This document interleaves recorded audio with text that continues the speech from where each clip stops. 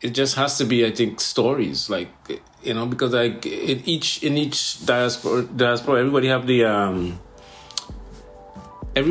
the story, but it's a different. Like they would name it differently, they would call it differently, and they would say something different about it. But essentially, it is the same thing that we're talking about. Like like I'm sure La Diablesse exists in a different culture. Welcome back, everyone, to episode 4 of Beneath the Sacred Tree. I'm Megan Swaby, and I'm Sadna Fiati, and thank you for joining us. Here we are, La Diablesse. Continuing a theme of women who might do you wrong. Yes. I'm curious, Megan, tell me how you know about La Diablesse. La Diablesse was not one that I came across in terms of like stories from my mom or anything. So it was really me being, let me do some Googling on folklore. Like that was my first encounter. This is my Uncle Rudney Clark talking to me about La Diablesse. From what I would tell you is from a child, and then the first thing we heard about La Diablesse is she's this really beautiful woman, and in terms of she's like supposed to be this sort of half sort of Spanish looking, sort of half black person, where you can't, like a Creole. You would say it's a Creole in our dialect. And she would come to the party at night, and she'll come late into the party. And usually it's a time where we didn't have electricity, so the parties would be at community center. But then when you walk from that community center, there were no lights, there were no street lights or anything like that. So the premise is that she would come into the party and all the guys would immediately notice the entrance. She always make an entrance and everybody noticed. And then like the coolest guy, or the guy who thinks he's the village ram, as you would say, or the hot cock guy who thinks he's the hottest guy, he would immediately zero in on her. And she would tease him and succumb to him, and then she would ask him to walk her home. And he would walk her home, and he would just keep walking, and she would lead him into the bushes and a long way away, and sometimes, and by the time, and then she would disappear, leaving him lost in the bushes to wander around and around and around and around. So there's a lot of different versions of La Diablesse, and some people like for you, for a fact that I like writing about it. You do. And my take on it was so different too. What was your take on it? Well, my take on it is that, and another thing about her is that she has she wears a very long dress, and one of her foot is real, and the other foot is a cow foot. So I would make her I made her something that was more like a vengeful person who was righting her wrong. And something was done to her in the past by a male, and she was avenging that. So she didn't just leave them in the bush to wander. She would kick them to death with a cow foot. Okay, wow, that's taking it in a direction. Yeah. But tell me, what do we feel like the warning is around Diablesse? Like, I feel like it's certainly a part of maybe not wandering late at night is a thing. Why do you think the wider implication of why this particular story was created, why she exists? Oh, I have. Oh man, I don't know. I don't know why the story was created. These folklores are supposed to be real. They're supposed to have happened. It's supposed to have happened. This person's supposed to exist. And when we talk about it, growing up as a child, and my mom told us she talked about folklore all the time, all the different folklores and all these things, that La Diablesse, Duendes, and Lagahu, and all these things. So these things were real when you're as a child. They weren't just folklores. They weren't just stories. They were real. So this person did exist, and this person could become this person, and they do exist. As you get older, you realize, it's folklore, and the stories that we read about La Diablesse. Again, it was simple because we read it in school books. She would come to the party late. She would take the guy away, and another way the guy could get rid of her is if he light a cigarette. Like, so she would try to prevent him from smoking. Like, if he's a smoker, no, don't smoke. But if he lights a cigarette, she would disappear. All right. So. Okay. Wow. I mean, so many things to unpack with this. I think one thing that's interesting is that she's a Creole woman, and like the implication of Creole and beauty. You know what I mean? That that's like that is why the guys would rush to her. Like, you know what I mean? Like, so it has to be. You know what I mean? It's their definition of beauty has come from the Caribbean colonization. And all of that stuff, I think, come into play a lot. You know, colonization of the mind and the definition of beauty as told by the colonists, right? So they can't go out and say the person is white. They would be mixed, but should be light skinned. Right. You know what I mean? So. Wow. Yeah. And you've never seen? No, we never seen anything like it. Or not even close. Not even close. You know, like, but there's always a story. There's always a storyteller. There's always somebody that would tell you a story about they knew somebody that ran into that or somebody that had that situation. Still, you know, as we've seen and like as I've read a little bit more too, the folklore of Diablesse has inspired any number of speculative fiction, you know what I mean, from the Caribbean. So, you know, there could be other more evil readings of her, you know, as someone who wants people's blood or lives, etc. You know, so so is this like you were trying to explain why you got drunk and didn't know where you ended up? And something that just keeps coming back in terms of, you know, women who, from no fault of these men, they were tempted, they were drawn to the field. This woman cast a spell. Like, how that lore that just exists in general, even just from like Salem witch trials and beyond, in terms of, you know, the power that women have over men, and men have no control over their longing and their lustful, you know? True. A thread that I didn't realize, two things. A, I think her creation has so much to do with the sort of colonized imagination of the Caribbean, you know? So this melding of you know, Euro Christianity with, you know, with people from West Africa and the types of things that has been conjured from that. And so the Euro Christianity is important because it speaks to, again, the women as temptress, like going all the way back to, you know, Eve. And as you said, that somehow women are maybe inherently evil, or, you know what I mean? There's something about us. Especially if they're beautiful. Right. So, yes, I think it could certainly stand as a cautionary tale of not wandering. Also, just like the whole thing is like, so this strange woman shows up at the town party that you ain't never seen before. In a wild dress. That's not like, and there's something about the way she dresses, or the way that she's depicted, that doesn't seem like how people dress, like not like the everyday person, you know, like it seems like it's very fancy, right? So this strange lady shows up at the town party, and you are so besotted with her, revealing your own colorism, by the way, that you are willing to follow her to a second location. Like, this is just like, okay. Questions. I have many questions about that.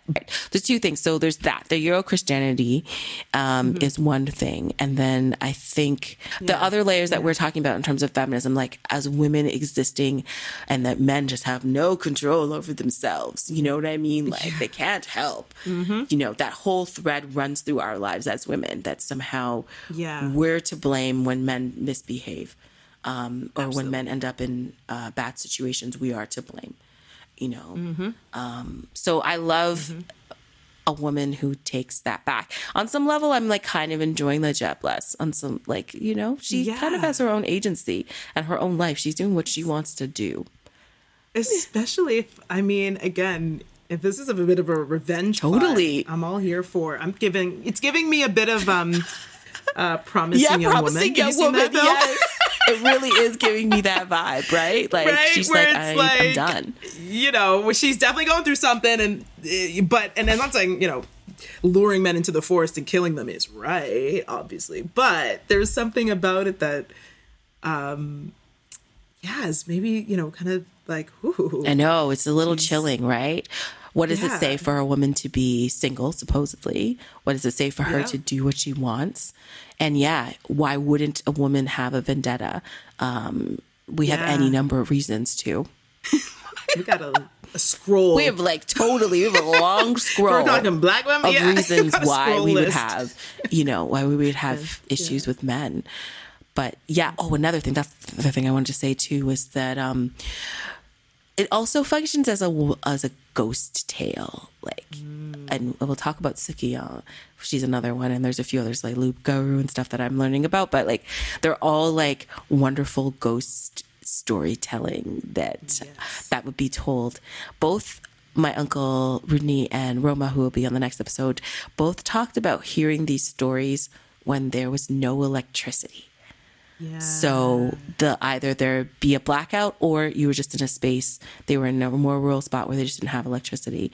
So it was nighttime, and also they both talked about the moon, the full moon being important because then it's like there is some light. There's lots of light, in fact. And I came across that in some of our research too. It's just like the full moon is there, so it's like things are. And it was always when the full moon was that's there. when That's you when might you see the rolling her. calf or the. Because it's like if that was your source of light, then exactly. And so it's fascinating to me. So it's just like, oh, that's great. So there's no electricity, so supposedly there's nothing else to do.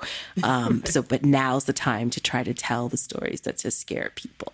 I love or that. The legends. I love it too, right? Like, it's just, I love that image of.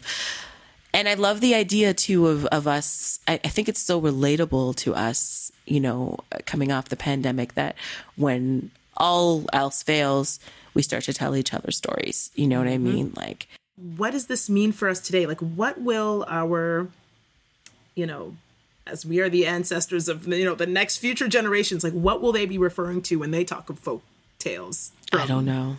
This period. And is it going to be this treasure trove of TikToks? Or tweets, which seems so fleeting, so impermanent. You know, like meme culture. It like seems to like it's like every few days with the storytelling at night, always at night, right? It just like it's great. I think it's wonderful, and I wonder too about a feminist reclamation of Diablesse, you know. And I think too, as time goes on, for better or worse, the culture that we live in now, like something that I talked to my uncle about was just that, like,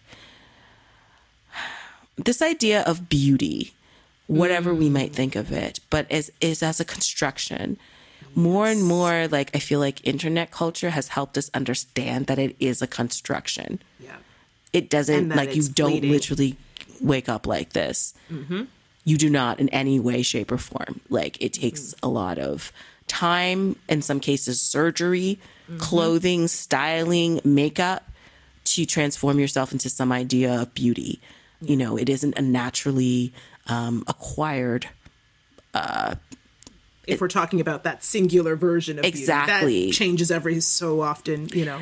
It does, but like even think Diablesse, she's like, but she got dressed up, you know, or she's wearing something very fancy in any case that makes her stand out. So it just is like, no, she's not showing up with just like a head wrap and some cotton dress, which nothing wrong with that, but like, you know, like with a basket, you know, like she just come straight from making dinner, you know, like she's beautiful. There's and something a bit extravagant. It's like men don't understand that often in our society. Like, they don't understand that beauty is work. That's what I feel like. Yeah. And if when they do, they feel like it's like a manipulation. It's like, I just like a natural girl.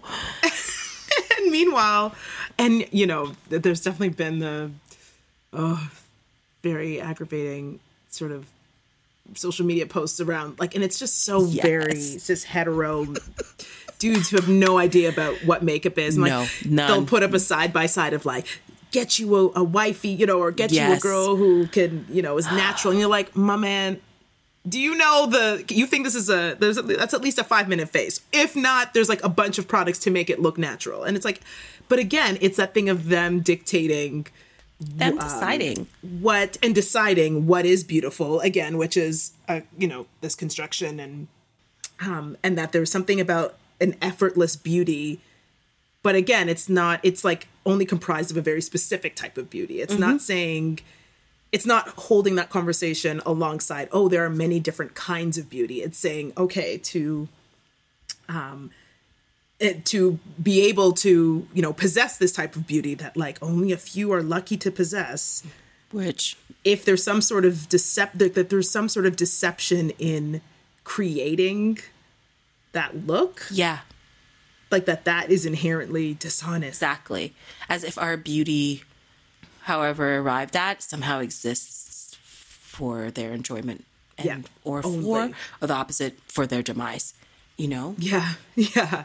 You know, like I was thinking of like, you know, with River Mama, like being like, she's free, like Lorna Goodson's poem. I was like, you know, what if Diablesse is free? Maybe she doesn't have to learn these men no more. Maybe she just is like at home putting on oil of Olay cream at her beautiful vanity. Lotioning up her cow foot. Exactly. You know, just exactly. Keeps your heels and hooves keeps your hooves moisturized. Your hooves cracked. Yeah. But I love that image of her being free from that particular curse and cycle of having to lure men to their untimely end or, you know, to misfortune. It's like, you know, what does she look like if she's not doing that?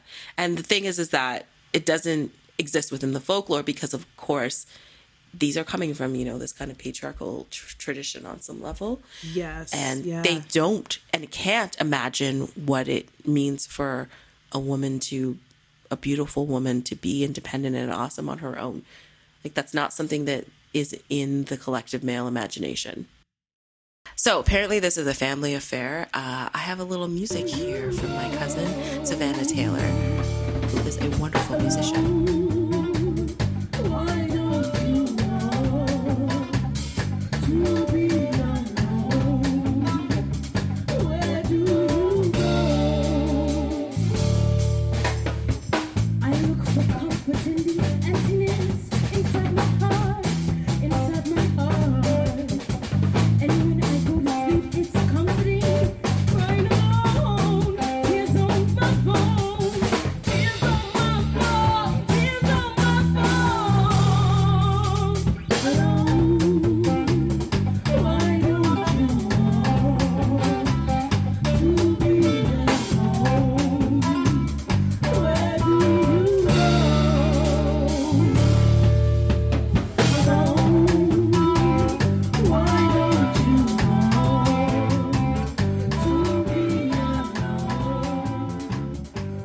Thank you, everyone, for listening to this episode of Beneath the Ceiba Tree. We want to hear from you.